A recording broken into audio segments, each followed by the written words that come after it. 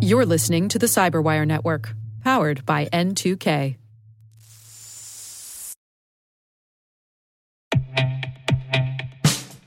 And now, a message from Cyberbit. Mastering cybersecurity is like mastering a sport. You build muscle memory through rigorous practice, then you train as a team to foster cohesion while operating under pressure. Like athletes, cybersecurity professionals thrive on hands-on simulation. But traditional courses, certifications, and open-source labs won't build you a winning team. You need Cyberbit. Cyberbit offers a hyper-realistic simulation environment for your SOC, IR, and C-suite to refine your skills, all using the market-leading SIMs, EDRs, firewalls, and WAFs they use every day. Cyberbit is offering Cyberwire listeners a free live-fire exercise. Sign up your team now at cyberbit.com/cyberwire.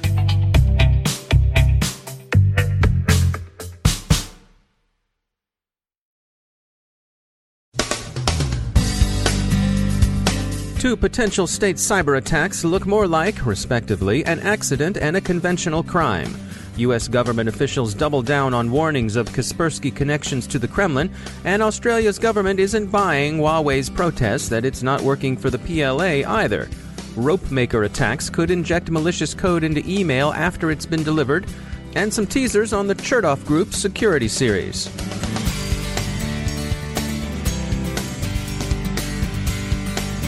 I'm Dave Bittner in Baltimore with your Cyberwire summary for Thursday, August 24th, 2017. We begin with two cautionary tales of commendable caution.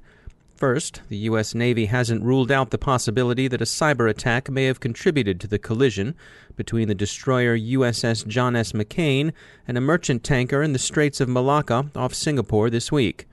That possibility, however, now seems increasingly unlikely. The commander of the U.S. 7th Fleet has been relieved. His seniors have lost confidence in his leadership of the fleet. Suspicion that there could have been a cyber attack at the root of the tragedy was based on the a priori possibility that navigation technology could be affected by a threat actor. Indeed, there were reports in June of GPS spoofing conducted by Russian operators against shipping in the Black Sea. That spoofing appears to have been a trial or proof of concept. There were other reasons to find the collision suspicious. It was the fourth collision involving a 7th Fleet ship in less than a year, which struck many observers as far too high for coincidence. The investigation continues and is likely to be thorough. We'll follow the story as it develops, but for now at least, it seems the incident was one of seamanship, not cybersecurity. The other story is out of Ukraine, which today celebrates the anniversary of its independence. Authorities in Kiev have been concerned that the anniversary would see some renewal of state-sponsored cyber attack, which by consensus means Russian-directed. The sorts of attacks the country sustained include the Black Energy Grid hacking incidents and, of course, NotPetya, the pseudo-ransomware attack that moved quickly from its initial Ukrainian infestations to become a pandemic. Many of the concerns expressed centered on a pseudo-ransomware rerun, and it appeared briefly that such a campaign was in progress. The web server of Crystal Finance Millennium, an accounting software firm based in Kiev, has been found compromised with Pergin ransomware, but this attack seems simply criminal, not state-directed as was the case with NotPetya. Pergin has been on the server since August 18th, according to Kaspersky Labs, and security firm ISSP's analysis of the malware indicates that it's in all likelihood conventional ransomware being distributed with the aim of extorting money from its victims. The two stories are worth considering. They indicate the high degree of readiness people now have to see cyber attacks, especially state-directed espionage and sabotage, behind incidents that may in fact be simply criminal or accidental. It's good that general awareness of cyber risk is high, and that people also understand the degree to which cyberspace has become a domain of international conflict. But it's also important to bring some healthy skepticism to the discussion. Attribution and even understanding can be notoriously difficult, and for all the warnings we've seen over the past 2 weeks of an impending cyber Pearl Harbor or cyber 9/11, it's worth reflecting that we're at least as likely to experience a cyber Tonkin Gulf incident where what we perceive as an attack turns out in the end to have been nothing at all. Christopher Pearson is Chief Security Officer and General Counsel for Viewpost, a secure payment network provider, and he's a regular guest here on the CyberWire. I caught up with him after Black Hat and DEF CON for his take on the trends he sees coming from those shows. At DEF CON this year was interesting. Three real kind of high-level takeaways from the event. First was that when you take a look at application security, we still are not addressing this correctly. The services, the devices, the things that are being built, we're not building security in from an engineering perspective. So I think that's the first and foremost thing that we have to tackle. We have to make sure that we're building new products, new services, new devices securely and safely. And that starts with good engineering, good QA, good testing, and good cybersecurity awareness in the applications first and foremost. Second, the cloud controls. Cloud controls are definitely gaining in wisdom, gaining in expertise. At this point in time, I think there's kind of a full shift from both Black Hat and DEF CON in terms of acceptance within the cybersecurity community that there are sufficient number of and type of and diversity of cloud controls that are there to protect and safeguard data that we are storing in those instances. And then third, this kind of focus in on the user, the end user, and how are we actually enabling them for security? How are we actually providing them the security controls that they need in a transparent manner so that we're moving security away from their task, their goal, their to-dos, because whether it be patching or antivirus or VPN or our firewalls, certainly we're seeing the same patterns exist in users year after year without little change. We need to do something differently there, almost like the card-based world of chip and pin and moving into a tokenized basis for electronic transactions, as opposed to mandating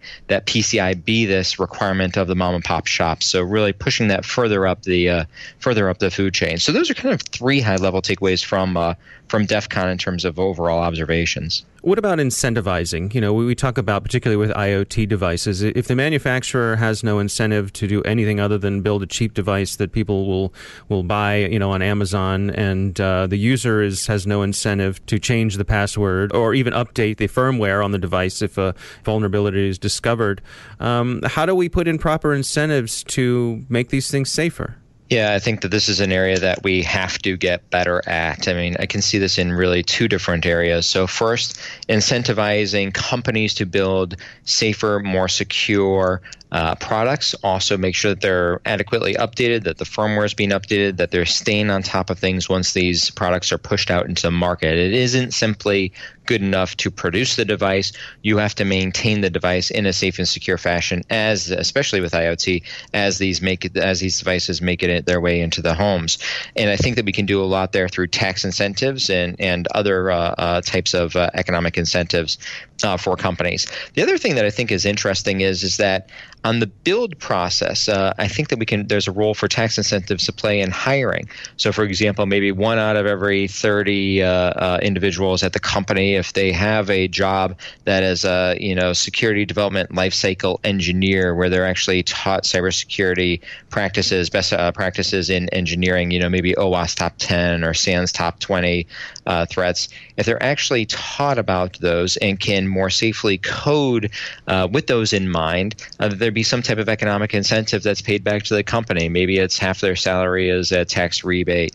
Maybe there's something in terms of education dollars so that you can actually take your current engineers and existing engineers and go ahead and provide for education that's free and clear and sponsored in some form or fashion, maybe even by the government, and get education and training on secure development practices into the hands of the engineers. That's probably one of the biggest things. We need to stop. We can't necessarily stop everything on the back end in terms of firmware updates and patching and all the rest. We have to tackle this problem on the front end, which is better written code, safer written code, cybersecurity being a part of each product and service and really built in on the front end. I think if we have some large-scale IoT, especially IoT, outages in this area or impacts in this area, that impact the personal safety and privacy of the home, I think you may see some movement in the right direction. But without that, the consumer is still fairly ill-informed. And our products, especially from DEF CON, the number of hacks of IoT devices and the ease of penetration in the IoT capture the flag exercise was just mind-boggling. Very, very easy hacks. Very easy compromises, very easy vulnerabilities, should never have been in the products, should never have rolled out to market with some of those easy hacks. That's Christopher Pearson from ViewPost. The United States government, in the form of both the FBI and the White House cybersecurity lead, continues to express concerns that Kaspersky products could be, in effect, virtual moles, working for Russia's FSB and reporting back to Moscow. Australia's government is similarly cautious about Huawei, which it wishes to block from installing a communications cable for the Solomon Islands that would transit Australian territory and networks. In this case, the concern is that Huawei products are a cat's paw for Chinese intelligence services. Both Kaspersky and Huawei say the suspicions are groundless and point out that the business they do with Moscow and Beijing is legitimate, no different from what a Silicon Valley company might do for Langley or Fort Meade. The security firm Mimecast warns of RopeMaker, a method of altering the content of emails after they've been received. A threat actor could inject malicious content via remote CSS files. Mimecast hasn't seen RopeMaker used in the wild yet. We were at the Chertoff Group's security series in Palo Alto, California yesterday, and we'll have accounts of the proceedings tomorrow. As a teaser, however, we'll ask two questions that the Chertoff Group posed to the audience. First, what does a medieval scholastic and Catalan poet have to do with artificial intelligence? And second, since when did being disruptive become a good thing and not something that earned you a trip to the vice principal's office? Write your answer 500 times on the blackboard, Silicon Valley. Look for answers to these and other questions raised at the conference in tomorrow's CyberWire Daily News Briefing.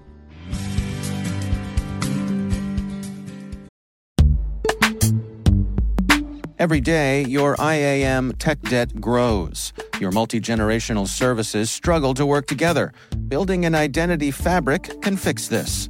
It makes all your identity tooling stronger and allows you to connect any app to any service you want to use, with zero coding, zero maintenance, and zero app downtime. Strata's identity orchestration platform separates the identity logic from your applications, so you can optimize existing IAM tools and manage them in a single control plane. Now, every vendor, standard, and architecture work together. In short, building your identity fabric means you can secure your non-standard apps, keep your complex access policies, retire outdated IDPs, and modernize in record time. So build your fabric with Strata Identity and get rid of tech debt for good. Visit strata.io/cyberwire, share your identity priorities, and receive a pair of AirPods Pro. Offer valid for organizations over 5,000 employees. Connect today at strata.io/cyberwire.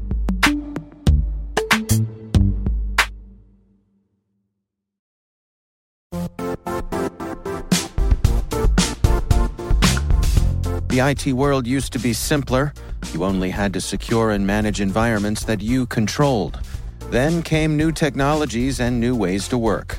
Now, employees, apps, and networks are everywhere. This means poor visibility, security gaps, and added risk. That's why Cloudflare created the first-ever connectivity cloud. Visit cloudflare.com to protect your business everywhere you do business.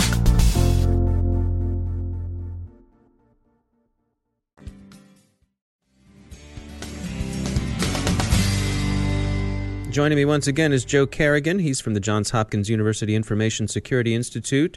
Joe, welcome back. You sent over an article about some legislation that was introduced by Senator Richard Blumenthal. He's a Democrat from Connecticut. Yep. About medical device security and privacy and things like that. Fill us in here. Right. Well, there's a large problem with the security of medical devices.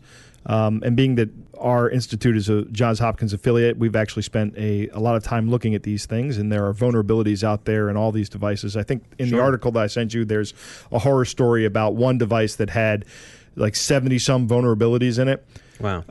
And in talking with people like Kevin Fu from the University of Michigan and some folks up at Dartmouth, we work on a project called the Trustworthy Health and Wellness Project, where we talk about exactly this issue.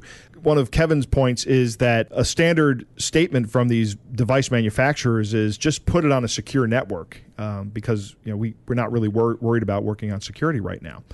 And to an extent, there's a real needs-based issue here. And the story that was first enlightening to me is that when a doctor is working on somebody, on a patient, that if the security of the device gets in the way of the doctor providing the care, that security is going to go away, because your security is impacting the provision of potentially life-saving care.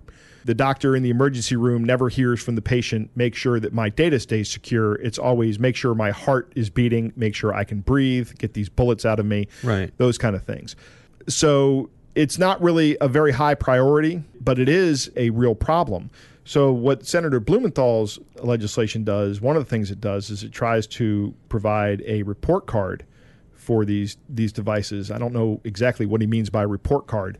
But apparently it's a security assessment of some kind of these devices that the devices have to go through this assessment before they're available for sale. And on the surface, that sounds reasonable, but you have some concerns. I do. My concern is who's going to be doing the testing. How is that going to be provided? Are these medical device manufacturers going to go out to third-party testing organizations whose product will essentially be, a wink and a nod, hey, your product's good to go. Your product is for very the low secure. price of low price of $1,000. I'll give you a really good report card. There definitely needs to be some supervision of this process, I think. Yeah. Well, I mean, it's good to see, I suppose, that it's risen to the level of getting attention from folks like Senator Blumenthal. I'm happy to see it being talked about at this level. Yeah. All right. Well, we'll keep an eye on it. Joe Carrigan, thanks for joining us. My pleasure, Dave.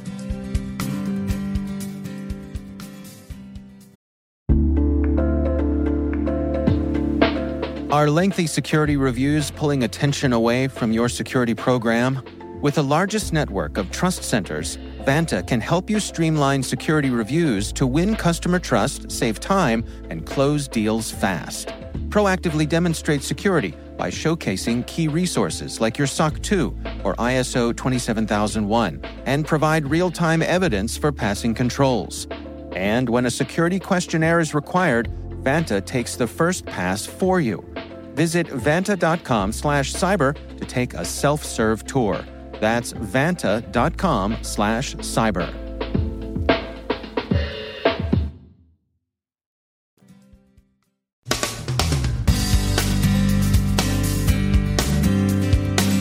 And that's the Cyberwire.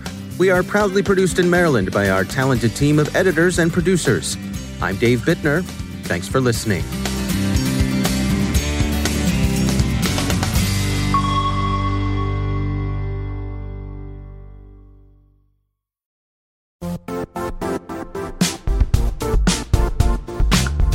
And now, a word from our sponsor, Zscaler, the leader in cloud security. Cyber attackers are using AI in creative ways to compromise users and breach organizations. In a security landscape where you must fight AI with AI, the best AI protection comes from having the best data. Zscaler has extended its Zero Trust architecture with powerful AI engines that are trained and tuned by 500 trillion daily signals. Learn more about Zscaler Zero Trust Plus AI to prevent ransomware and AI attacks. Experience your world secured. Visit zscaler.com/zerotrustai.